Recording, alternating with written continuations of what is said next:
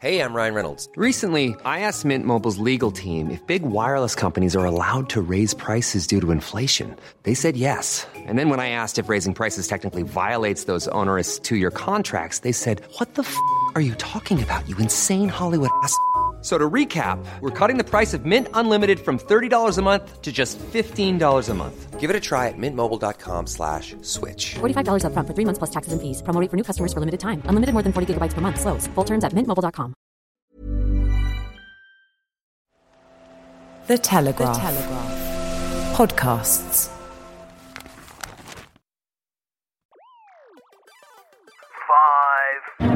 I've been absolutely shocked at the relentless mawkishness of our television news and our broadcast news in general. We train soldiers to go to war, and seriously, life is daily war. You can have non-alcoholic mulled wine, Liam, but you can't actually have a bloody gin and tonic. There is a reluctance to put forward a line of thought that is orthogonal to the orthodoxy. We have liftoff. Welcome once again to Planet Normal, the Telegraph podcast with Alison Pearson. Hello. And me, Liam Halligan. This is, of course, our final trip to Planet Normal in 2020. And what a year it's been. We're devoting this episode to an end-of-year review, a roundup of clips from our favourite Planet Normal interviews, which themselves tell the story so far of COVID, lockdown, of the Brexit endgame, of the ups and downs of a truly tumultuous year, which, since our first Planet voyage back in May, we've been delighted to share, haven't we, Alison, with our incredible Planet Normal listeners. We certainly have, Liam. I remember you suggesting that we did this podcast, and as you know, I didn't know what a podcast was, but we overcame that initial small problem, and I said, but it would be a really bad time to launch it in this year, wouldn't it, during lockdown? What a ludicrous time to start a podcast. But you were right, co-pilot Halligan. Now, that's not a sentence you often hear from your co-pilot. You were absolutely right. The capsule of common sense, I think, has kept both of us going, and of course the fantastic listeners who've piled in. Just yesterday, rather a good way to end the year with the Oxford AstraZeneca vaccine, and hooray, Brexit trade deal going through Parliament. Can I just point out that Theresa May stood up in the House of Commons and said that her deal in 2019 was a better deal on the table. Cue hollow laughter. Chuck a few cans from the back. The country that I love. The country that I love, which I wish to sell to 27 other countries and pay them for the privilege. And also what we've seen, of course, this week, Liam, is all those people who said that Boris wouldn't be able to get a deal. And indeed, he was agitating to go World Trade Organization terms. What a dreadful man. And are those parties now voting for the deal they said that he couldn't get, Liam? Well, the Labour Party are, aren't they? Because Keir Starmer's realised that if he abstains, he'd look really silly, opting out of the huge moments of British history. But that hasn't stopped the SNP voting against this deal, having said a no deal will be a disaster. The DUP in Northern Ireland for their own reasons. And of course, Ed Davies, Lib Dems. It is obviously a huge moment in news terms with the Brexit bill, with the Oxford vaccine, as you said, that will speed up our ongoing vaccination programme. And all the while, of course, the UK's tiered lockdown is getting tighter. But let's start with our 2020 retrospective. Remember, Alison, back in May, our first ever guest, he was the postman turned Home Secretary, rock star Labour politician, in the eyes of many, one of the best prime ministers we never had, Alan Johnson. How do you think we're handling as a country getting the schools back? I know you put great store by education, and yet, of course, the education divide has just been widened, I think, during this lockdown. Oh, absolutely. And so the government was absolutely right to try and get a measured partial return on 1st of June. I could understand the unions questioning that and asking, for equipment and all the rest of it. But to actually put teachers and even parents at the heart of this issue when it should be children at the heart of it seemed to me a big mistake. Once again, Keir Starmer didn't follow them down that route, which would have been tempting, but he kept his counsel on that. So I think they're right to do it. You're a former union leader, famously. You know that world incredibly well and a phenomenal track record in that world. It strikes me that the teaching unions, some of their leaders have been incredibly unreasonable, telling teachers not to cooperate with the government at one stage. Yeah, they got it wrong. And sometimes, trade union leaders have a tin ear for what the public thinks. Sometimes they rail against Labour politicians for not doing what they want to do. But I tell you, Labour politicians have a much closer ear to the public than trade union leaders. Trade union leaders sometimes don't even have a good ear for what their members are saying. It's their activists that dominate.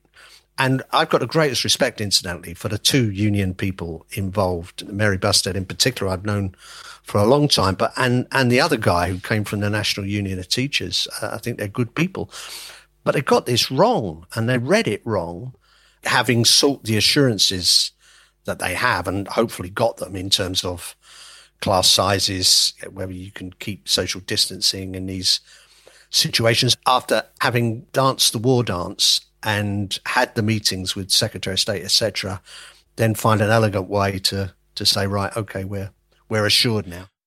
So that was back in May, Alison, and here we are again. Will our schools reopen in a week's time? We just don't know. And again, the teaching unions, as Alan Johnson said, seem to be really dictating policy to the government.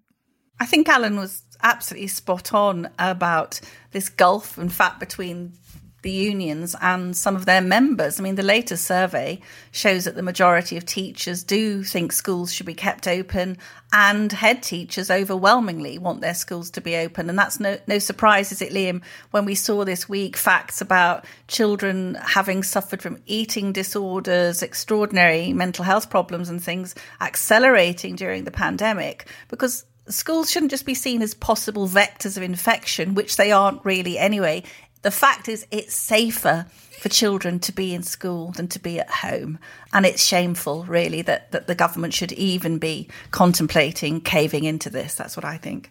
So that was in May. In June, you then landed an interview, Alison, with the former head of MI6, Sir Richard Dearlove. I did, and Richard is always the best value. I mean, he's incredibly well-connected and discreet, but he always lets drop, when you talk to him, one absolutely extraordinary fact. So, Richard, can I ask you, if there are telltale sections of the genome in COVID-19 which reveal that this virus, which, let's face it, has killed tens of thousands of people and caused global economic carnage, if it turns out to be what you described to me as an engineered escapee, what would be the implications for China's position in the world? Well, I think the most important implications is it means that you're more likely to build a vaccine that works if you know precisely. So that's the first point. The second point is, well, I suppose it raises the issue, if China ever were to admit responsibility, does it pay reparations? I mean, obviously you can't change the sort of aggregated human tragedy that is represented by the pandemic. But I think it will make every country in the world rethink how it treats its relationship with China, and, how we internationally, or the international community, behave towards the Chinese leadership. But I think there are two things that the Chinese leadership are terrified of. There are two viruses, COVID-19 and how the world sees that issue, and there's no question they're struggling to control the narrative, and they're losing control of it. But the second, of course, is the virus of democracy in Hong Kong, and I think that the issue that surrounds Hong Kong is the danger that virus is injected backwards into China. I mean, the Chinese population are used, as it were, to obeying their government, but clearly those attitudes are changing. There is, a much more dynamic, a much more educated, a much more critical view of the Chinese leadership. And you look at the stories that once heard of the attempts by the leadership to lock down any debate about the origins of the pandemic and the way that people have been arrested or silenced. I mean, we shouldn't really have any doubt any longer about what we're dealing with. Which brings us to the conspiracy theory, I guess, that an engineered escapee, the virus, could not possibly have been engineered with a view to causing global turmoil, so China could benefit from it, could it? No, I don't. Absolutely. Because, China itself has suffered hugely and probably more than we realise because they will have not published the true figures. I do think that this started as an accident. Okay, once it started, there are things about the Chinese behaviour which are completely shocking. And of course, the Chinese must have felt, well, if they've got to suffer a pandemic, maybe we shouldn't try too hard to stop our competitors suffering the same disadvantages as we've got. There was nothing deliberate about the origins of it. The research into viruses, well, I won't go into the sort of motives for the research, but the medical motives are quite well understood. But it's a risky business if you make a mistake. Really astonishing interview, Alison. It rightly hit front pages, not just in the UK, but across the world. An extremely switched on, plugged in man, the former head of our intelligence service, of course, saying that in his view, he had understanding and intelligence that the virus was man-made, but not deliberately disseminated by the Chinese, but perhaps deliberately covered up. A really astonishing interview. Isn't it interesting, Liam, that at this phase we've slightly forgotten China and where the blame for all this chaos we've been enduring belongs? But a survey caught my eye this week. I know you'll have seen it, that China's GDP is set to grow 8.2% in 2021. That's the most in 10 years. And China will overtake the US by 2028 as the world's largest economy. So a bit of me says bitterly, it's quite extraordinary that this nation, which Sir Richard Dearlove insinuated had covered up the origins of this plague, now looks set to really benefit hugely from it while we are all down the toilet, aren't we? Is that fair, Halligan? I think that is fair. And we heard, didn't we, a couple of weeks ago from Mark Higgie, the former Aussie ambassador to the EU, who reminded us all, as if we needed reminding, how the Chinese have attacked the Australians by limiting their trade because the Aussies have been bold enough to call for an international inquiry into why China didn't tell the world about this virus at the back end of last year. And this will absolutely dominate diplomacy going forward. And as Sir Richard Dearlove said there, the idea of reparations will become a live issue once we're all through this in 2021. But continuing with our rather heavyweight theme, we're accused of being frivolous sometimes, but from Sir Richard Dearlove to Lord Mervyn King as another interviewee in late June, of course, Governor of the Bank of England for the best part of a decade. And he had some really worrying and equally prophetic things to say about the financial implications of COVID and the possibility that it could cause another financial crisis. In your previous book, Mervyn, The End of Alchemy, in 2016, you wrote, and I quote, "Another economic and financial crisis would be devastating to the legitimacy of a democratic market system." Don't we face another economic and financial crisis? Stock markets are massively overvalued. The bond market is a bubble.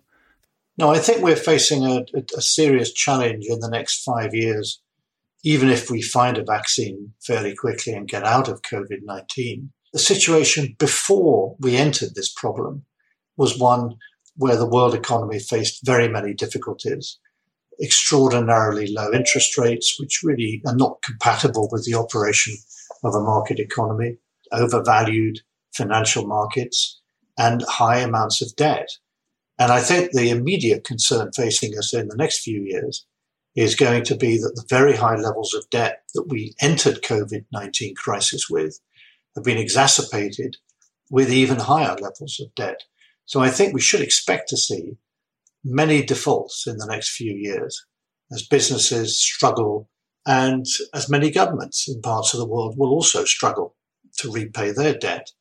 So I think defaults could be the trigger of another financial crisis down the road. How much longer, Mervyn, do you think that the Western world, including the UK, can continue to, quote, print money, can continue to rely on quantitative easing in order to defer, if you like, tough fiscal decisions? Because the reason governments can borrow so much at the moment and interest rates can stay low, it's basically because central banks are massively expanding their balance sheets, right?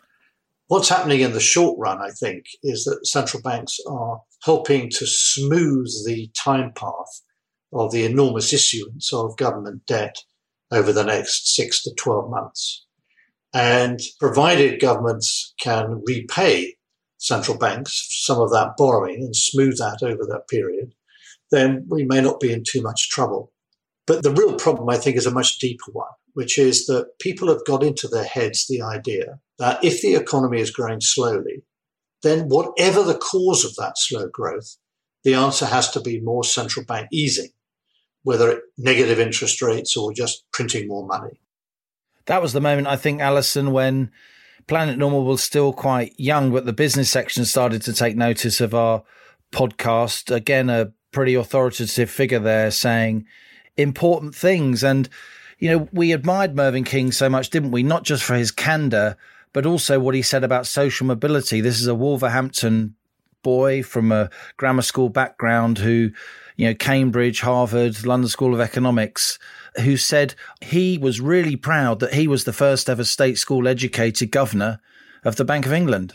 He's really epitomises, doesn't he, the kind of person we wanted to seek out and to champion, someone who's ascended very, very high into the establishment, but who still talks the language of the common man and was a great visitor to Planet Normal. And you'll remember also we had another guest, Luke Johnson, the entrepreneur, Indeed, like Mervyn King, warning of these consequences to business and to the economy. And you've emphasised throughout that there's a false distinction between lives and livelihoods. The economy is life. We're already seeing, aren't we, tragically, people, you know, starting to be worried about whether they can feed their own families. So I think that a lot of listeners will perhaps be surprised that it's been a Conservative government which has remained deaf to the cries of business and to the demands of the economy throughout this dreadful period. I mean, is it forgivable given the nature of the medical crisis? I'm not sure now.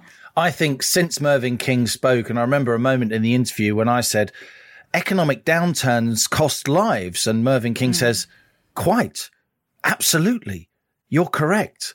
And for me, that emboldened me to write more about the economic costs of COVID at a time, Alison, when it was not acceptable in polite society to write about the economic consequences of COVID. It made you some kind of, in Maynard Keynes's favourite phrase, a sort of desiccated calculating machine rather than somebody showing humanity. But we're seeing, of course, the implications of the economic and business downturn on health, not just mental health, on lives as well as livelihoods, as you've said.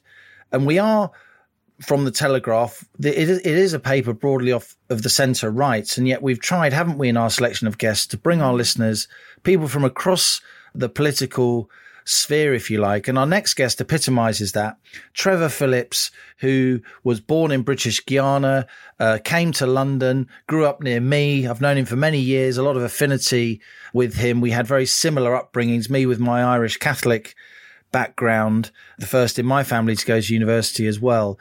And he's somebody who is very much a Labour Party politician, but the Labour Party has suspended him, and he remains suspended because he's had the audacity to speak out, as he sees it, about some of the absurdities of the identity politics held on the left. In recent weeks, the police have come in for a lot of criticism, haven't they? Particularly the Met. Now, where are you on this very contentious issue of stop and search? The former Surrey Police and Crime Commissioner Kevin Hurley recently pointed out, criticised for it, that in his view, stop and search is largely about stopping black on black crime. Do you think that's a valid point to make? There is clearly a problem. And it may actually simply be a problem of perception. And when we look at the data, we will find that actually what we think is happening is not what's really happening. But the first thing is we need to deal with the problem of perception. And there clearly is a perception that's been created that people of colour, and particularly black men, are more likely to be stopped, and stopped in a way that is not courteous, that is not founded in some proper crime-fighting activity. And, we've all been there. I mean, it does seem absurd to someone like me, when I was in my 40s and my 50s, still being stopped, and you hear them phoning in, and what they're doing is checking that you own the car that you have had for 10 years. Yeah. I mean, it's humiliating, and it's ridiculous. Yeah. I completely get, by the way, the tension that the police officers may feel in certain circumstances. But the truth is that this is not a sort of equal encounter. When they put on the uniform, they bear a special responsibility because they also have special powers. We have to remember we are dealing with human beings here. And it doesn't matter if you're black or white. If a police car pulls up behind you, you may be the most law-abiding citizen in the world, but none of us can escape the feeling of a slight fear. Yeah, your stomach turns. In that turns. situation. And in those situations, ordinary people, do things that are not normal. And you might then say afterwards, why didn't you stop, and so on. But look, let's put ourselves in that situation. Yeah. In the same way as we might say, let's put ourselves in the situation of the police officer who knows that he or she may be stopping a vehicle that has weapons in it. So everybody just needs to back off and take a breath here and stop taking positions, whether they are, by the way, verbally attacking the police, or, in the case of the police, being overly defensive. So the general point I want to make is that there is a problem and it has to be recognised. Straight talking from Trevor Phillips there. I do admire him. He's the former chairman of the Equality and Human Rights Commission. But more than that, he's been somebody who's dared to tread on some third rails in British politics, saying that, for instance, as you did there in Stop and Search, the police do have a difficult job. For many on the left, just saying that is some kind of sacrilege. Oh, I love Trevor, Liam.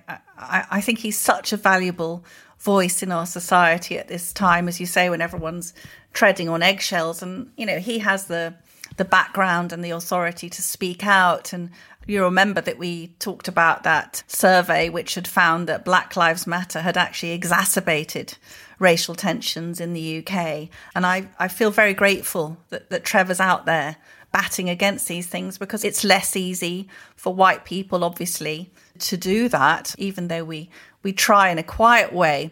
I do think it's interesting looking forward, Liam, to think about, is this Conservative government going to hold the line against identity politics, which is anathema, particularly to all those red wall seats which voted in huge numbers for Boris?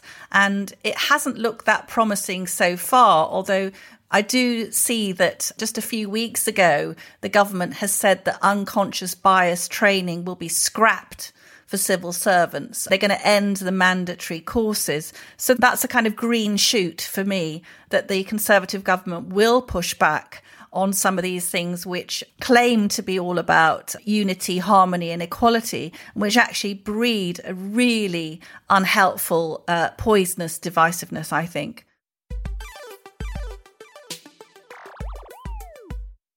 It begins as a love story.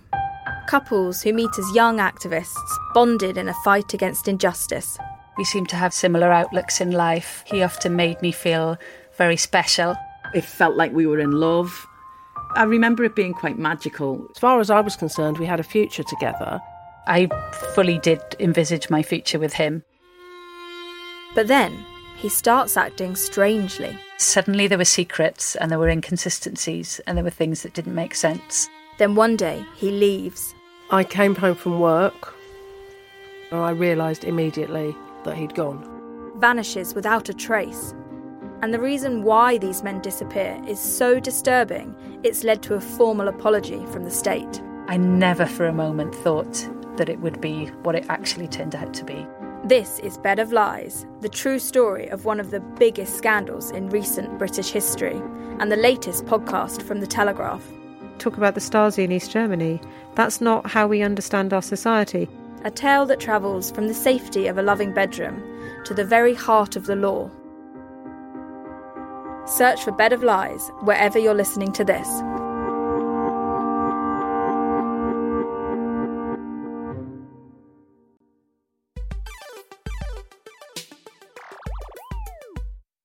All the interview clips you're hearing here, you can go back and mine the riches of our interview archive. It's all there on the Planet Normal archive, which you can see on the Telegraph website or on iTunes. That Trevor Phillips interview, I think, is worth listening to in full. And as we went into the high summer, into July, as lockdown eased, I think we all drew breath and attention went on to the NHS and how it had coped and how it might cope if there was a second wave. That's when you really started burrowing away and you transformed from Alison Pearson into Velma. You became this sort of statistical warrior and I became Scooby-Doo and you became Velma and then I became Shaggy. Hey, Scoobs! And we got the whole Scooby-Doo thing going because you were there, the mystery machine, finding out this information from within the NHS. A lot of your information came and still does come from NHS insiders. And one of the NHS insiders that you found was a nurse. We checked her out. We made sure she was a nurse. She was who she said she was from her phone calls and emails. And we called her Holly, and then you put her on the air. We saw a report this week that said that more than 200,000 people could die from the impact of lockdown and protecting the NHS. Mm-hmm. Does that figure surprise you? No, not at all. And I don't think it'll surprise most people in healthcare, to be perfectly honest. We've been saying for months now that services just aren't running at anywhere near normal capacity, and we're building up more problems than COVID has caused by a mile. Like the amount of patients, we had a lot of deaths in my area, but we're going to have an awful lot more from cancers that are going undiagnosed, from strokes that haven't been treated. And it cuts both ways. We have hospitals that didn't want patients to come in, and we have patients who don't want to go into hospital because of... I think what's been an awful amount of scaremongering from the government, unfortunately. Do you think it's been excessive, the scaremongering? Do you think people haven't got things in proportion? Definitely. Like if you're at home and you think you might be having a stroke or a cardiac arrest or you find a lump, you should be going into hospital. And that's forgetting about all the routine stuff that's been missed, all of the regular cancer screenings that people haven't been going to, all of the stuff like the breast mammograms that you know, they just catch all the cancers that aren't always necessarily easy to find, like cervical cancers. So there's going to be all this stuff that's been missed because people haven't gone for obvious symptoms, and all this stuff that's going to have been missed just from routine testing. And there was no reason why all of this couldn't have been being done. You know, we have PPE now. At the beginning, there was a bit of a scramble for it, but by like mid-April, I would say most trusts had enough PPE to have continued to at least have run beyond a skeleton COVID system, which was all the hospitals seemed to be. Like I have a lot of friends who work in the hospital. I'm a district nurse, and the hospitals were empty by all accounts. Beyond the ICU and the COVID wards, they were empty. A&E was empty, MEU was empty, everywhere was empty. Like people, and there were no visitors, which only added to the kind of echoing halls, to be honest. So I think there was a middle ground to be struck between keeping the hospitals safe, and when it became apparent we weren't going to get this massive, overwhelming first wave, I think we should have started up services sooner.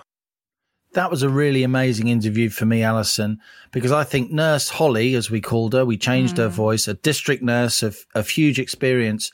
She was one of the first NHS insiders to highlight back in the summer the danger of what had become a national COVID service failing to deliver essential non-COVID services, not least cancer screenings, not least treatment for heart disease, which itself was leading to more deaths. I know you laugh at me, Liam, for being Velma, and I'm gonna hold my hand up and say there may be some exorcism of that failed maths O level as I don the Velma specs. But I have been driven, I think, by a desire to know what's really going on, and I think many of us have come to the conclusion that we're not entirely being told what's going on.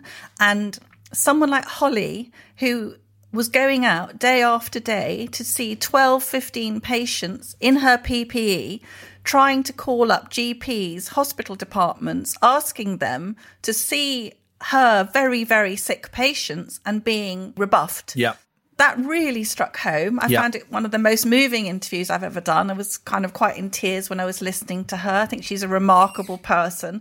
I'm incredibly grateful that Our Planet Normal contains people like Holly and Claire, the GP, the London GP we spoke to, also seeing desperately upset, depressed people who have been stuck in flats with disabled children and spouses with dementia. I think there's been this emotional dimension that's been lacking from the conduct of the pandemic. It's been conducted by middle-class men, Liam. Guilty. And, well, yeah, but I don't want to say this in a kind of accusatory way, but there was an LSE lecturer wrote this week about the fact that the middle-class men are making all the decisions, and they are the people who put quantity of life above quality of life, whereas it's the young and the old who tend to prioritise quality of life. And I think what Holly was saying to us in that interview is it's been got out of all proportion. The scaremongering will end up having caused more deaths and more suffering than the virus itself. And hasn't that become one of our themes on Planet Normal? Yeah, I think what we've tried to do with Planet Normal, as well as having a laugh, which is very much in our collective personality, certainly is. We've also tried, haven't we, to undertake and present some rigorous journalism. And I think you've exemplified that with your burrowing away at NHS figures, really rolling your sleeves up and diving into the databases with your maths O-level in your back pocket. and I have to say, I think that interview with Nurse Holly, as we called her, was game-changing, because after that, other newspapers were more and more willing to question what the NHS was doing, to question the fact that GPs weren't referring, to question the fact that a lot of GPs weren't even seeing patients at a time when, again, everybody was clapping the NHS, and to do that was seen as sacrilege. But when you have an NHS insider, a district nurse with decades of experience, it's pretty hard to gainsay what she's saying, albeit she has to appear anonymously. And how many emails have we read out from NHS insiders where we've had to change their name because they fear for their careers when they speak out against the NHS? Seen this constant tension between SAGE, the Government Scientific Advisory Group, which is a lot of mathematical modelers and physicists. And then on the other hand, you've got the voices of the people who are trying to deal with people in the community who've had strokes and are too scared to go into hospital. I'm sure we've all had friends or know people where relatives have been admitted to hospital and haven't even been able to go in and accompany people. There's been this unfolding human tragedy of loneliness and fear, which is completely, not regarded, doesn't have the same priority as the SAGE agenda, which is let's banish COVID from every corner of the kingdom, regardless of the kind of chaos and suffering it causes to millions of people. And on that, as we moved into the autumn, you landed another huge name interview after Sir Richard Dearlove earlier in the spring, when you persuaded Lord Jonathan Sumption to come on Planet Normal, the former Supreme Court judge, of course, often cited as Britain's finest legal mind. I think lockdown has turned Lord Sumption into, a sort of frontline campaigner for liberty. Absolutely. In his interview with you, he called this lockdown the greatest invasion, didn't he, of personal liberty in our history? Very early on, I remember Chris Whitty, the chief medical officer, saying that many people will get this and it will be a mild illness from which they'll make a full recovery. And then that tone changed, didn't it, to the point where we have had more and more shroud waving, and we have become statistically the most frightened people in Europe, certainly if not in the world, with all the knock-on effects for our work, our industries, our schools, and so on. I mean, that's a real danger, isn't it? The tone changed once the lockdown had been announced. And that, I think, was entirely predictable. If you are going to inaugurate the greatest invasion of personal liberty in our entire history, even including wartime measures. If you're going to do that, then you have to move straight into justification mode in order to justify what you've already done, and you need to frighten people into compliance. So the logic of these extreme measures was always to use fear as an instrument. What do you think? We have in Boris Johnson a famous libertarian, don't we? A rather swashbuckling champion of freedom who finds himself, as you say, enforcing these remarkably authoritarian and often quite contrarian measures where people aren't allowed to hug their own children at a funeral. I don't know how much of a libertarian Boris Johnson is. I think that Boris Johnson is a Johnsonite, and that will lead him in different directions depending on the circumstances. Boris Johnson's main problem is that he is obsessed with PR, and he is not diligent enough to study a problem carefully and in depth. Sumption was quite a difficult person to interview, Liam. You can probably tell there isn't a great deal of give there. I don't think he'd get many of our Scooby jokes, but I do. I don't know. He'd look quite good in a neck scarf. But of course, he's this remarkable authority. You couldn't get a more fully paid up member of the establishment. And yet, as you say, he has become this rebel guerrilla leader, hasn't he? Absolutely attacking the establishment for frightening people into compliance. The phrase that jumped out at me was that what we've been subject to have been even more severe than wartime measures. And all these months in now, some days I think I wake up and it just suddenly occurs to you, my God, just over Christmas, a few friends were texting saying, am I allowed to drive into the next county and leave these presents on the drive for my mum and dad? And I am so looking forward, Liam. I don't want to have anyone ask me in my lifetime, are we allowed? Are we allowed? What have we become when a trip to deposit Christmas presents on your parents' drive might be illegal or criminalise people? So I really am grateful, slightly intimidated by, but grateful to Lord Sumption for being this remarkable authority and having the intellectual, legal firepower to know of what he speaks. Another interview who's well worth revisiting on our archive, listeners. And he does weigh his words very, very carefully. And it's because he is so understated, if you like, and so learned that when he does use words like greatest and invasion, then his words pack a mighty punch. We've seen Lord Sumption, writing columns in the Express and the Sun. Quite incredible since he did that interview with you, which I personally think as an onlooker was a bit of a personal release for him, and the response to it. Again, it was front page news in the Telegraph, wasn't it? And then on other pages too.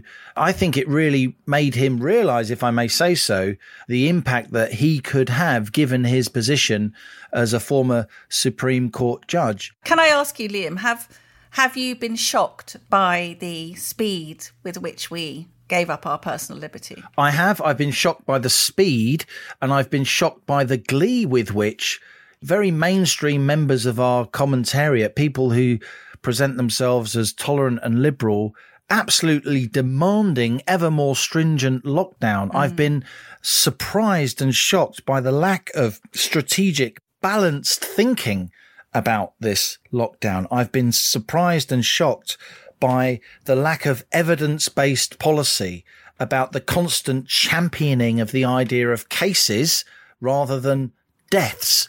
I've been absolutely shocked at the relentless mawkishness of our television news and our broadcast news in general throughout this process. Exactly. And that's been one of the big themes of Planet Normal. I think the newspapers, our newspaper, other newspapers have tried to show a range of opinion, a balance of opinion, which is what a crisis like this needs and demands, where broadcasters, they've just been going for the question is always, Prime Minister, why didn't you lock down harder and earlier? You're clearly immoral. I mean, that's been the approach, hasn't it? It certainly has. And of course, it reached its comedy apotheosis when Kay Burley and Beth Rigby of Sky and some of their colleagues who had been amongst the, the sort of the witchfinder generals, really, absolutely excoriating anybody who dared to, veer from the true path of lockdown observance, were then found out on a night on the town for Kay Burley's 60th birthday. By the way, Halligan, I cancelled all of my 60th birthday celebrations because they were not allowed. You did, they were I remember. not allowed. You had a night in with himself, didn't you? My regards to Anthony, by the way, who, without Anthony, your partner, the very distinguished film critic Anthony Lane, again, Planet Normal would not have got off the ground. And I'd just like to thank him on behalf of listeners.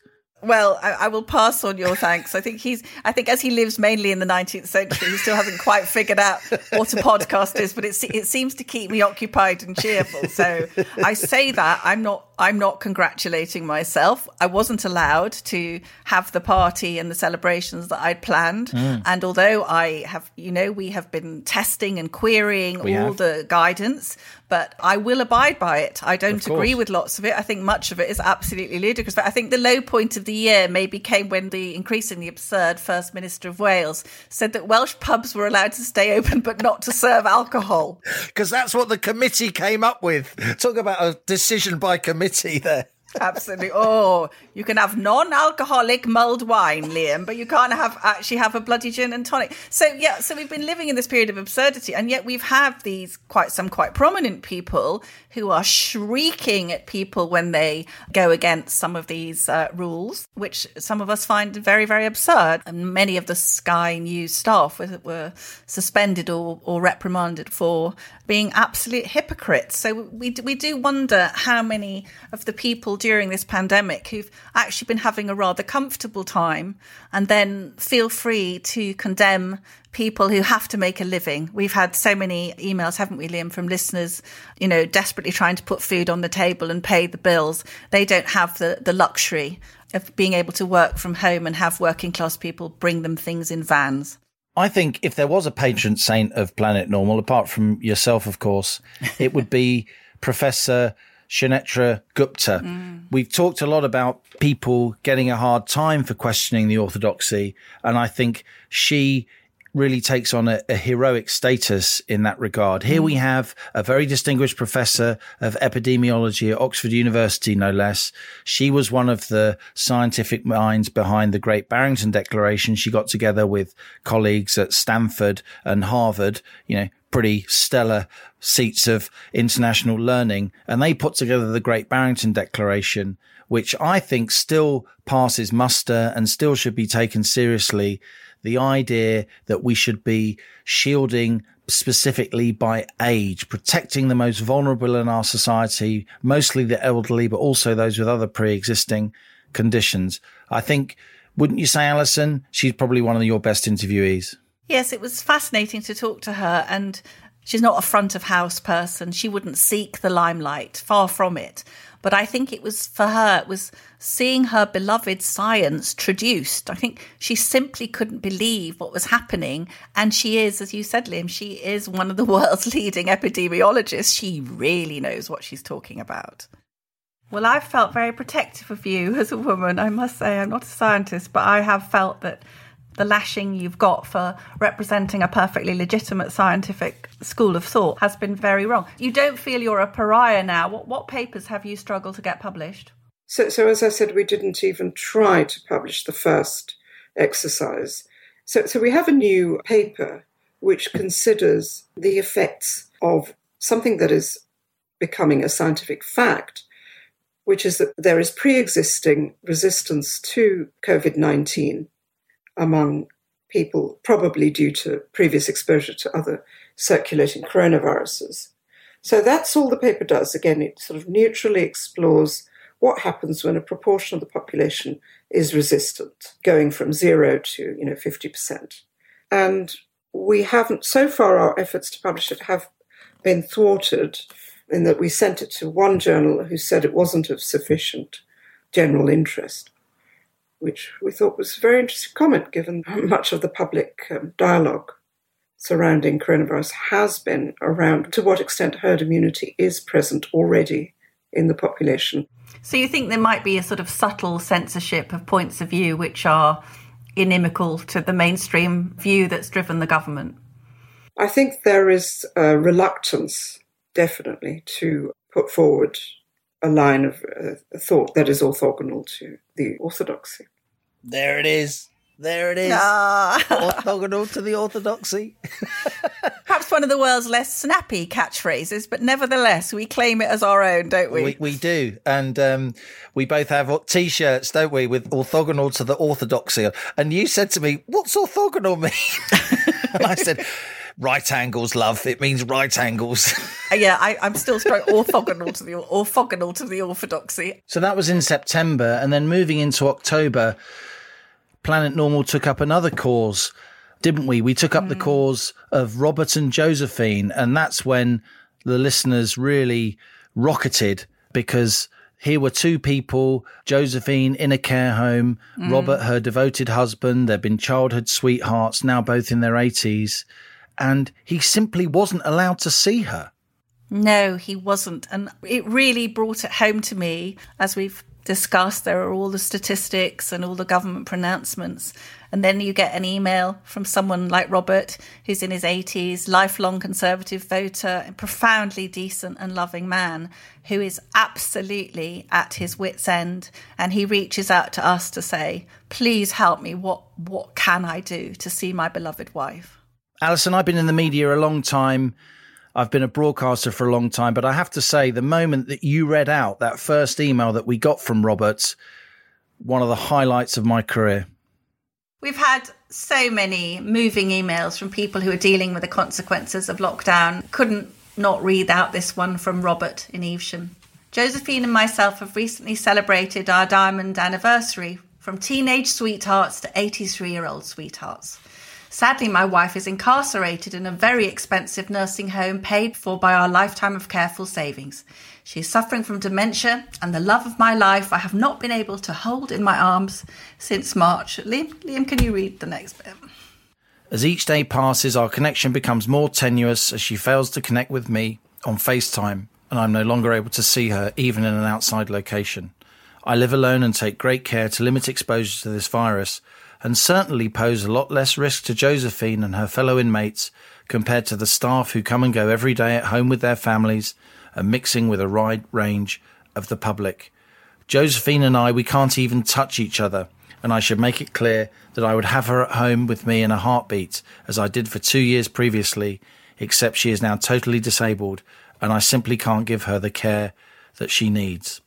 All I ask is to be able to take care of the little personal things that I know she needs. Sorry to have rambled on, but I know you'll see the point I am making. Gosh, it still brings tears to the eyes now, doesn't it, really? Yeah. And I think that it was a privilege, actually, for us to be able to swing into action. You know, we were always nattering away and argy-bargying away to each other. And we got a chance to argy-bargy on behalf of Robert and Josephine, and we ran an interview with him in the Telegraph, and I think Robert suddenly got a reply to the letters to his MP. Surprise, surprise. Yeah. Sometimes the media can move mountains. And of course, Alison, we invited Robert himself on to be a guest on Planet Normal. We interviewed him with the help of his son, helping us with the technology. And at that moment, then the big broadcasters started to really get their teeth into the care home story, didn't they? It started to be raised in Parliament.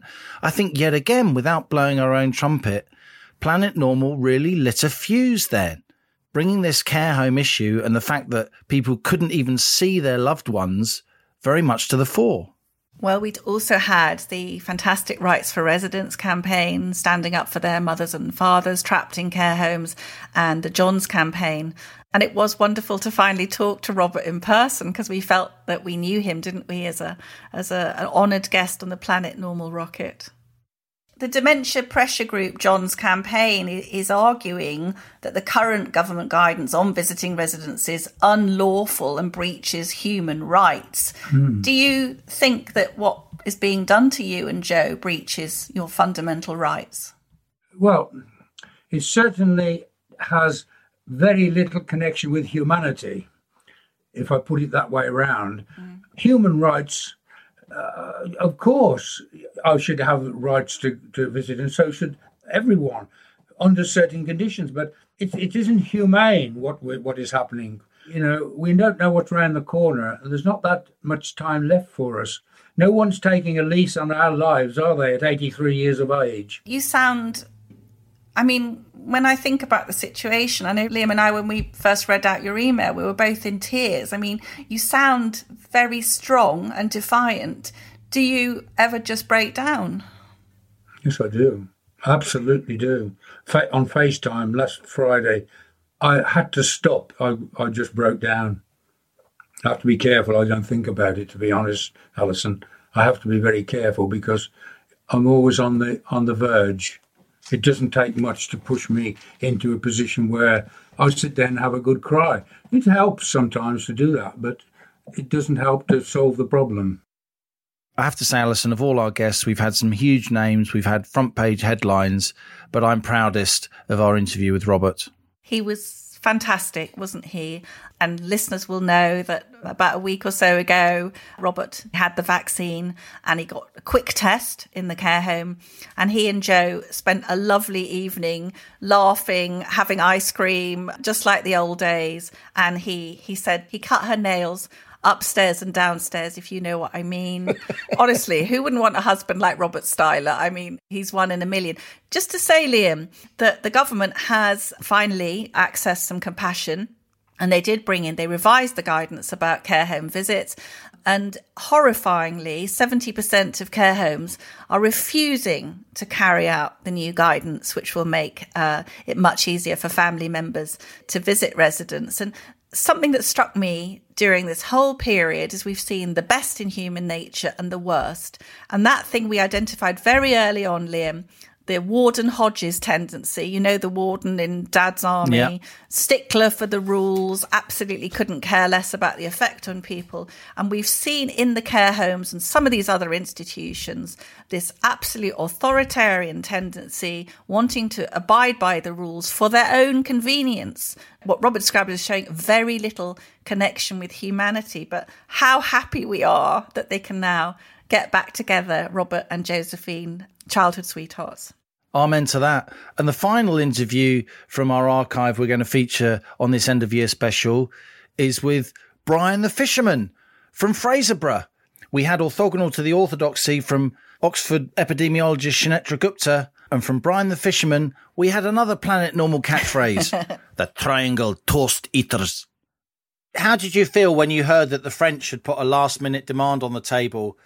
Fishing stays as it is, the quotas stay the same for the next 10 years. I have absolutely no sympathy for them, that I would give them nothing. And the reason I felt like that is not because part of me did think, okay, I'm a fair kind of person, maybe a transition period would be good. But then I thought back to how all the guys felt when they were forced to decommission their boats. There was no sympathy shown to us, none whatsoever. We were just basically told, this is what's happening, if you don't like it, tough. So nobody gave us any sympathy. Sometimes, you know, especially last week, I was watching the news channels and the way that some of the news readers were speaking about fishing. I was just absolutely disgusted. They just sneer at us as though we're just absolutely worthless. I've got a word for them. I call them triangle toast eaters. You don't like people that cut their toast into triangles, no? Because they have no clue. This Brexit deal is being widely welcomed, of course. It's clear the fishing communities have got a better deal, but perhaps not as good a deal as they'd hoped, certainly over the next 5 years of the fishing transition period. But I'd just like to say again that Brian was a really fantastic interviewee. I think he's my favourite guest, Liam, and you did a brilliant job. You knew all the stuff about it, but I think that's the best of us, isn't it? That's the best of Planet Normal. Brian described the community he'd lived and worked in the most beautiful way, and I think people really appreciated that. And we need to hear more from the Brians and less from the Matt Hancocks. That would be one of my New Year's wishes. What a wonderful range of guests we've had, Alison, and we look forward, don't we, to welcoming many more from across the news firmament during 2021. Last week, our Christmas Eve special featured Prue Leith sharing her Christmas cooking tips. And this week, we wanted to end the year with a bang. Now, when I was a kid back in the 70s, I vividly remember a talent show called New Faces. Remember, with Mickey Most? Yay! And I'll never forget the moment that the singer Patty Boulay burst onto our screens. Patty was born in Nigeria. She came to England as a 16-year-old. And pretty much by accident, she became an A-list celebrity, a hugely talented singer, a chart-topping pop star, and a role model for so many black youngsters and aspiring performers in general. She'd come from poverty, she'd followed her dream, and she'd forged a hugely successful career. Now, it turns out that Patty Boulay, no less, is a huge fan of Planet Normal. So I was delighted to interview her for this end-of-year episode, and I started by asking her how she ended up coming to the UK back in the early 70s. The reason I came to England was because, I don't know if you read this, but I was going to be a nun. What happened? You were going to be a nun? How wrong can you be? Thank you. You don't even know half of it. God has a good sense of humor because, Mother Thomasina found out that I was only there because I didn't want to kind of follow the career that my dad wanted me to. And I thought, I'll just go into the convent. He'll have no jurisdiction over me. He wanted me to be a lawyer. Okay. I'm just not cut out to be a lawyer. A lot of Nigerian families, they're big on education, right? Doctors, lawyers. Oh, excuse me. I've got a sister in the military, in the U.S. military, doctor. We've got a pharmacist. We've got laureate of the Sorbonne. We've got a pilot, an aeronautic engineer. Anyway, we've got so many because there was 9 of us. And me, the black sheep of the family. So I was number 7. So I thought I'd just escape this. And anyway, so Mother Superior asked my father to just give me 3 months to make up my mind whether I wanted to take my vows. And I had a sister studying here in England. So Dad sent me to London on, 3-month sabbatical to decide whether I wanted to be a nun. And I ended up in Hair. In that famous musical. My God. Unbelievable, Liam. Elaine Page was in Hair. Fluella Benjamin was in Hair. Yes. You auditioned by accident, didn't you? Legend has it. Well, I was on a bus going by St. Giles Circus, and it was Shaftesbury Theatre, and I saw this big head of hair. There was a long queue going around the block. And Madame Tussauds used to have like a rainbow-coloured head on top. That was kind of like the logo in those days. So I just went and joined the queue. And you thought you were queuing for Madame Tussauds? Yeah, I thought I'd go and see Madame Tussauds today. And when I got to the stage door, which was about 2 hours later, and I said, how much is it to get in? Jim, the stage door man, said to me, you don't pay. And I thought, what's he talking about? I said, it's free. He said, no, this is an audition. I said, okay, how much is the audition? And so what did you do? You must have had to come up. I mean, were you into singing as a kid? Did you have musical experience? Oh, Liam, you must know everyone in Africa, whether we have a good voice or bad voice, we sing. When we're sad, we sing. When we're happy, we sing. At funerals, we sing. When a child is born, we sing. Can you remember what you sang at that famous non-audition? Oh, yeah. What did you sing? Yes, The Sound of Music. The hills are alive with the sound of music. In my best Von Trapp voice, because I had seen it in the convent about 20 times. So you ended up in this hit musical, but you still wanted to be a nun, or how long did the nun idea carry on for? That's a very good question. And what did your dad say? Oh, he disowned me. Oh. Daddy disowned me for at least 3 years before he finally forgave me. He said I had joined the vagabonds and strolling minstrels. Oh, Dad. When you entered my life, I was a 8-9-year-old boy. Oh, boy. And my family, a lot of my extended family are Irish musicians. And so we were always watching the talent shows. And then you not only popped up on New Faces, which was a huge hit show of the 70s, you blew everyone away. You got the only maximum score in the history of the whole competition. I mean, how did you feel? I mean, you were still a really young woman at that stage. I was numb. I tell you why I was numb. because this is really crazy. I finally got an agent after 3 years in the West End, and I changed my name to Patty Boulay. And, my agent said, listen, I've got an audition arranged for you for a program called New Faces, and it will help you with your new, just launch your new name. And I looked at the program, I went, good heavens, no, I'm not doing that. No way. I said, it'd be the end of my career. So he arranged everything. I bought the ticket. Audition started, I think it was about 10 o'clock in the morning. I arrived in Birmingham at 1:30, thinking at that point, it will all be over. And I'll tell him I went to Birmingham and to the audition. I got there was a strike. Ah, the technician strike. Okay. Unbelievable. I was the last person to audition on New Faces. And then just when I was thinking, I was so nervous about it, my brother died in a plane crash. Oh. And so Stephen, who was my boyfriend at the time, said, well, you can't go home for 2 weeks. In those days, you couldn't just book on a flight. Yeah. So he said, why don't you just do the program? It will just be a distraction. And and I did the program. Maybe they felt my emotion. I think that was what it was.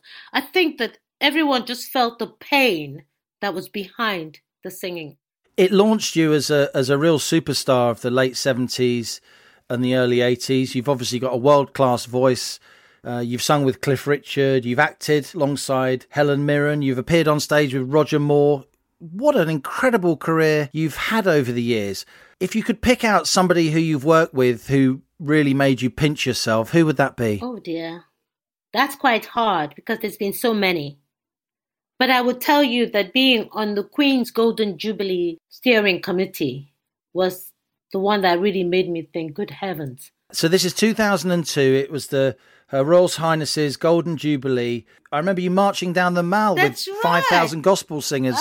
I'll tell you, that really was the height of my career. That was the only time that Patty's speechless. And how did it make you feel about the UK? You came to the UK pretty much when my family came to the UK as Irish Catholics. It wasn't always easy for immigrant communities, was it? No, it wasn't. And yet I feel strongly, as I think you do, that, the UK gives people a chance if they work hard. Oh, good heavens, yes. Absolutely. When I came, they still had signs saying no dogs, no blacks, no Irish.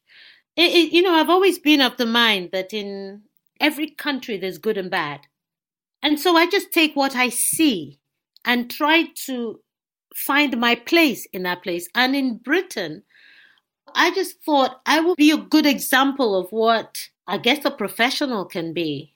So you're right. You put yourself in the right place in Britain and you get rewarded the right way. I've travelled in Africa quite a lot. And I mean, I've seen your very distinctive features, if I may say so, beaming down from billboards, advertising, all kinds of things, soap, and you're a huge star not just in Nigeria, but across West Africa. How often do you get back to Africa? Well, I have 5 basic healthcare clinics built in West Africa, 3 in Nigeria, 2 in Cameroon, and a school with Prince Harry's charity in Lesotho.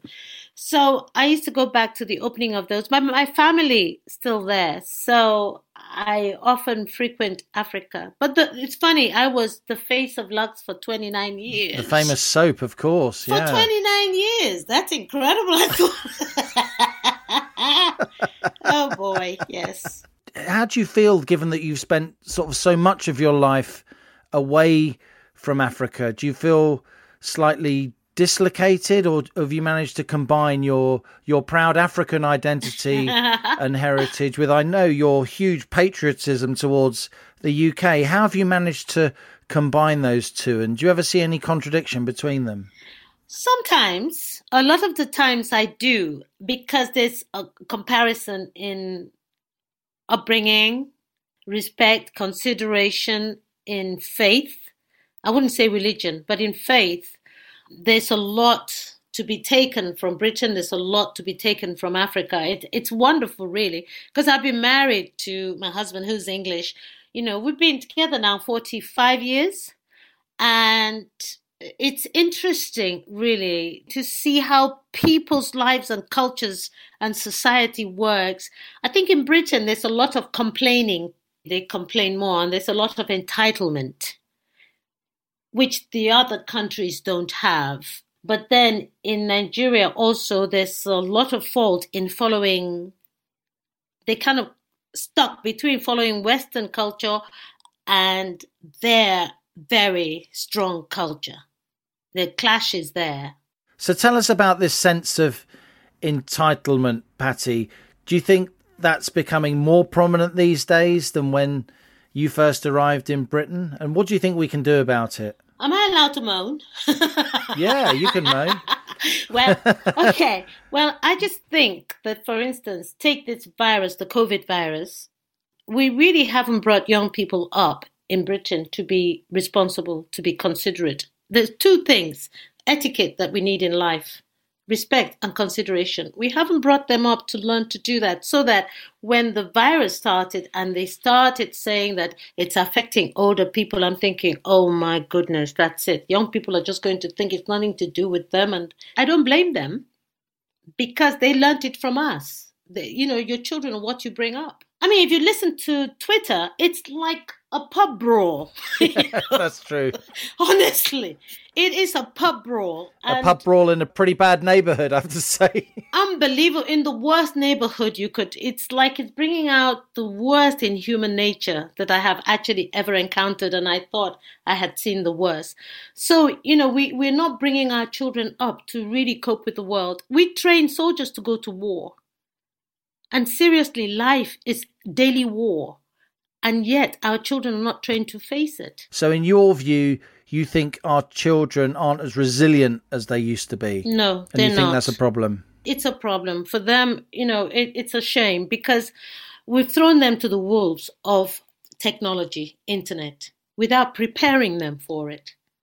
Literally, just thrown them to the wolves, seriously. I remember a few years ago, there was, I think it's a 9-year-old boy, for some reason, hung himself. And I thought, oh, this is the beginning of the evil that's been planted to come out. Suicide is now, it's like a commonplace now.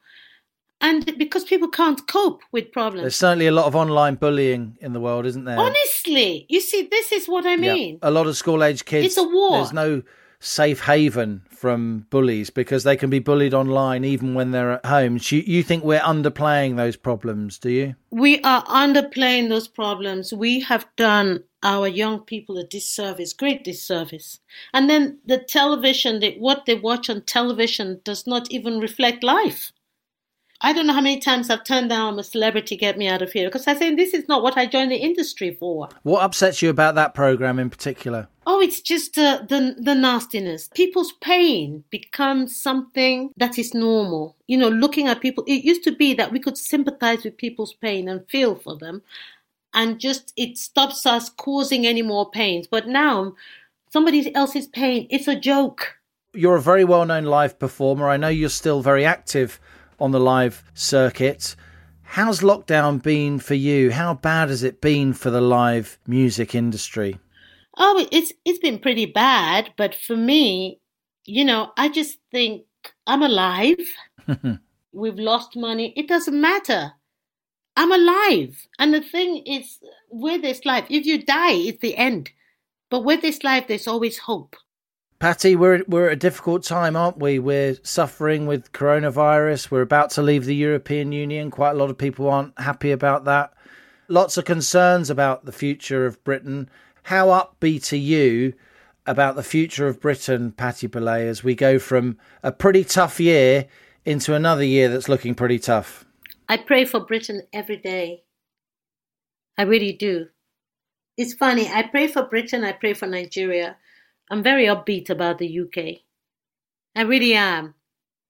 Seriously, you have a system, you have an infrastructure that most of the world can only dream of. The UK will survive.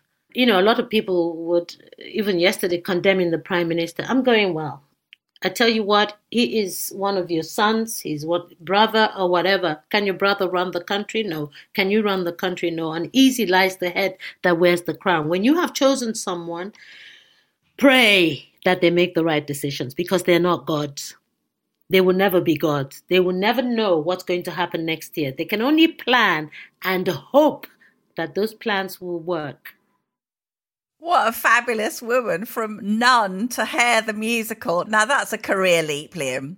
And also, how fantastic to hear Patty being a proud British patriot, but also combining that with all her African identity and her African perspective on what a great society we have, the infrastructure, the possibility of our people showing thoughtful Christian compassion towards the Prime Minister, which some of us forget to do. I absolutely loved it.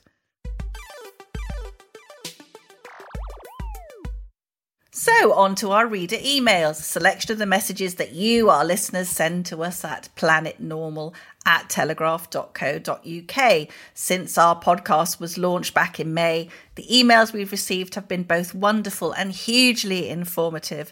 Liam and I genuinely learned so much from you, our fellow Planet Normal citizens. One of our great informants for Planet Normal has been George, the NHS insider who has been directing us to some of the key data. Not his or her real name? Not his or her real name. Like so many people, sadly, in the NHS can't afford to have their identity revealed. But George has been very determined to get out to the public a more balanced take that we don't always see in the mainstream media. So this week is a special New Year message. George said to us, numerically, the number of COVID patients is higher than the April peak. However, nationally, hospital bed occupancy is currently 85%, and that has been pretty consistent for 3 months. In contrast, the same quarter last year saw bed occupancy at 92%. I'm not sure what is driving all the hysteria about ICU capacity. ICU occupancy was only 75% today. Amazingly good for this time of year. So can I just say thank you to George, not their real name. You've been absolutely invaluable for Liam and I and for our listeners, providing a perspective that hasn't always been easy to come by this year. Absolutely. Planet Normal's a breath of fresh air, writes Mike. The havoc and damage caused by lockdown will take decades to recover from. The government's obsession with chasing COVID viruses around the country has resulted in far worse devastation, says Mike, than that caused by the virus itself. Tens of thousands of young lives are being ruined to, quote, save the NHS. Livelihoods and jobs are being destroyed. Loneliness and mental health issues are rapidly escalating. Businesses are collapsing, and we're seeing unparalleled borrowing and economic decline. Sadly, the government seems oblivious to this growing crisis. If lockdown was a medicine, says Mike, no approval agency in their right mind would permit its use due to a lack of efficacy and unacceptable side effects. This is from David, fellow astronauts. That's us. That's us. Matt Hancock's prognostication that by spring we will be through this seems a touch redolent of David Brent in The Office, telling his staff that redundancies were on the way, but at least he knew his own job was safe. Hancock's sentiment will ring so very hollow for many of those still awaiting postponed medical treatment and private sector ex-workers, including many self-employed, who are set to experience anything but a springtime, thanks to the hysterical herd response of which Mr. Hancock was in the vanguard. Well said, David. Hi, Alison and Liam, writes Paul. I love Planet Normal and look forward with huge anticipation to each new episode. Well, we hope you enjoy this extended end-of-year extravaganza, Paul. I'm watching the BBC coverage of the final stages of Brexit, says Paul, and all I can say is it can only be described as the last breath, the death rattle of the strongly Ramona Brussels Broadcasting Corporation. Roll on Andrew Neil's new news channel to provide some more balanced reporting, just like Planet Normal. Keep up the good work and all the best to both of you and your podcast for a hugely successful 2021. Onwards and upwards. Hear, hear. So as we've said, we've had such a variety of emails from, nurses, doctors, teachers, business people, former NHS Trust chairman, all that sort of thing. Here's one I really love. This is from Marcus, who describes himself, Liam, as a former rig pig. Do you know what rig pig is? Does he work on the oil rigs? Rigs, that's right. So he's got long hair, he likes heavy metal, and he wears black jeans. I certainly hope. Well, Marcus, if you're listening, can you just ring in to confirm that you're... Mark my card. Mark your card. So this is a brilliant email from Marcus. It's exactly what we want, a portrait of his life. My wife and I are avid listeners to Planet Normal. Just like to give you a perspective from here in Norfolk as a young family. I left my well-paid offshore career on rigs to retrain so we could start a family and I didn't miss out on their childhood. Good man. I've been brought up in a Tory voting household and knew that my choices are my own. No one owes me a living, and if I want something, I need to work for it. I left offshore at the end of 2018 and started business as a self-employed electrician. When COVID struck, I was in big trouble. Turns out I had timed my career change at the worst possible time.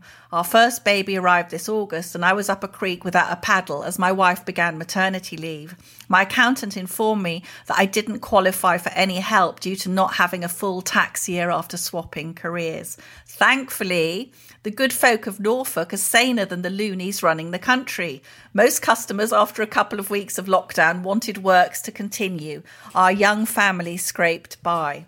Meanwhile, my sister and her partner have 3 pubs, 2 in Norwich and 1 on the North Norfolk coast. My sister employs 30 staff, chefs, bar staff and cleaners. She is the picture postcard of what the Tories are meant to represent: young, dynamic, ambitious, an employer to local young people. Since the second lockdown, she can only open 2 of the pubs. 1 is sat empty because they don't serve food, despite severely reducing numbers inside to cater for table service only. 10 jobs are now hanging in the balance. 400 yards down the street, her other city pub is open. It is total madness. Here in Norfolk, you'd struggle to get COVID if you walked around Norwich licking handrails while businesses go to the wall. Bojo has lost a family of voters this year. Good luck and Happy New Year to all on Planet Normal. Thank you, Marcus. That's just encapsulates everything we believe in on Planet Normal. Now, before we go, let's listen to a few more 15 seconds of fame calls from you, our Planet Normal listeners. Thanks to all who rang in over the Christmas period, answering our call for suggestions of one policy you'd like the government to adopt in 2021. Here's a selection of your voice messages. Hi, Robert Walker, retired GP from Cumbria and Planet Normal fan.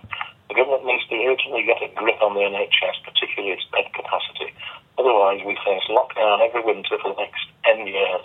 The NHS has got a taste for it, and the tail has got to stop wagging the dog. Best wishes to all. You're great. Oh, hello, good evening. I love Planet Normal because at the moment we're living in an abnormal world. My name is Vivian Morton. I'm calling from Marlow, Buckinghamshire. My suggestion is the recall of MPs Act 2015 should be amended to allow constituents to initiate proceedings. And then we get rid of all 650 MPs in one go. Thank you. John from Guildford. I love Planet Normal, full of hope and common sense, but most of all the great and silly humour of Alison and Leah. I think the government next year should start treating the public with respect. Be honest, no matter how bad the news might be. Hello, season's greetings from Adrian in North Yorkshire. And my thanks to Planet Normal for weekly proving that outside London there is some media sense and sanity after all. On policy, while considering the huge changes in people's lives it's going to make and the huge costs and disruptions it's going to entail, my suggestion is that the government holds a debate and then a referendum just to make sure that the British people are completely on board with the green agenda. A very happy New Year to you both. Don't we have incredibly intelligent, thoughtful, perceptive listeners? And, well, I mean, you know, they think we're funny, so maybe there's a big question mark hanging over some of their judgment. But absolutely, I totally agree with what people have said, and particularly the gentleman who said about this NHS tail wagging the dog. We cannot have this, oh, the NHS might be in crisis, let's close the schools, let's ruin everybody's lives. We absolutely spend a huge amount of money on the NHS. I personally think they deserve a lot more intensive care staff. We need to look at beds, but we need to absolutely make it fit for purpose so that the country isn't held hostage every single winter. And chapeau from me to the listener who called simply for respect and for honesty. So that's it for our final voyage to Planet Normal in 2020. Strap yourself in for re-entry to the madness of planet Earth, keep your spacesuit handy for next week, because we'll be back for another blast off in our rocket of right thinking, our capsule of common sense. Happy New Year to all our listeners. We sincerely hope you enjoy Planet Normal. If so, you can help us by leaving a 5-star rating and a review on Apple iTunes. And tell your friends, please. The more the merrier. And before we go, one final thing. Last week, you very kindly thanked me for persuading you to help launch the Planet Normal rocket. I wanted to say in return that without you, there's no way we'd have gotten this rickety spacecraft off the ground. And for my money, it's your determination, your drive and journalism that have given Planet Normal real rocket boosters. You've supercharged this podcast with your energy, your insights, and I'd like to thank you on behalf of our listeners for donning your spacesuit every week and joining me here in the Planet Normal cockpit. So here, Alison Pearson, in your honour, is a quick closing montage of Planet Normal 2020, some of our greatest hits. It's another blast off, so strap yourself in and brace. If I ever find out that you're referring to me as Princess Nut, we will be disconnecting your oxygen tank. Is that quite clear? I spent a lot of my time as a young academic, when I should have been going out and forming my personality, studying these things. Really like to go back to a time when I could be a lady who lunches rather than the hospital bed occupancy correspondent. You can be Shaggy. Hey, Scoobs! All right, I'll be Shaggy. In intellectual capacity and dress sense, you're far more Shaggy than Velma. Trust me, mate. This is my Velma moment. I'm trying to wrest back the Velma mantle from you. I can't do is the fighting noise. back. Joe. Here's Velma stat of the week. You ready for this? Yeah. Okay. Dun dun dun. Was that you doing Scooby Doo? It's just me. That was. Go on, do it again. This is a moment. Go on. No, I can't do it. I can't do it. Alison, let's hear from Lord Anthony Bamford. We had an order book of $1.5 billion, and by March the 20th, we had an order book of virtually zero. Nigel is ultimate Marmite man, I guess. But it almost looks as though Boris and Cummings had chosen to surround themselves with a sea of idiots. Veteran presenter, it's Sue Cook. It's not about information gathering anymore. It's all about scoring points. I don't want to bore you. You know, it's not my plan to bore you. Never. He says after a pause. Stand by, co-pilot. Planet Normal listeners will know that we've been in touch with Robert Styler. Robert emailed us a few weeks ago explaining the situation he found himself in with his childhood sweetheart, now my 83-year-old sweetheart, Josephine. And Josephine has been in a care home, and throughout the lockdown, Robert's hardly been able to see her. We don't know what's around the corner, and there's not that much time left for us. No one's taking a lease on our lives, are they, at 83 years of age? I think it may be that we can try and just add to the statistical, slew of information that we talk about, the real human fallout from what's happening.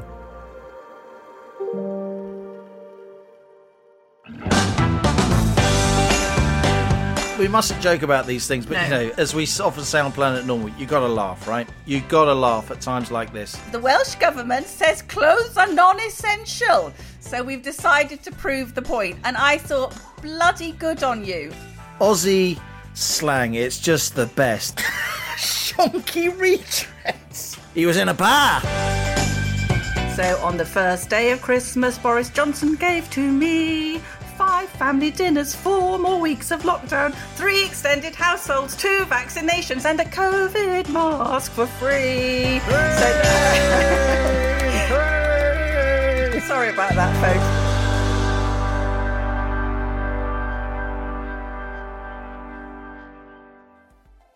So that's it for 2020 from Planet Normal. News and views from beyond the bubble. Stay safe, stay in touch with family and friends, and we'll be back in 2021. And as our beloved Planet Normal fades out of sight and Earth hoves into view, thanks to our producers Rhys Gunter, Louisa Wells and Elliot Lampitt, and our editor Theo Laludis. Until our next voyage, until next year, it's goodbye from me. And it's goodbye from him.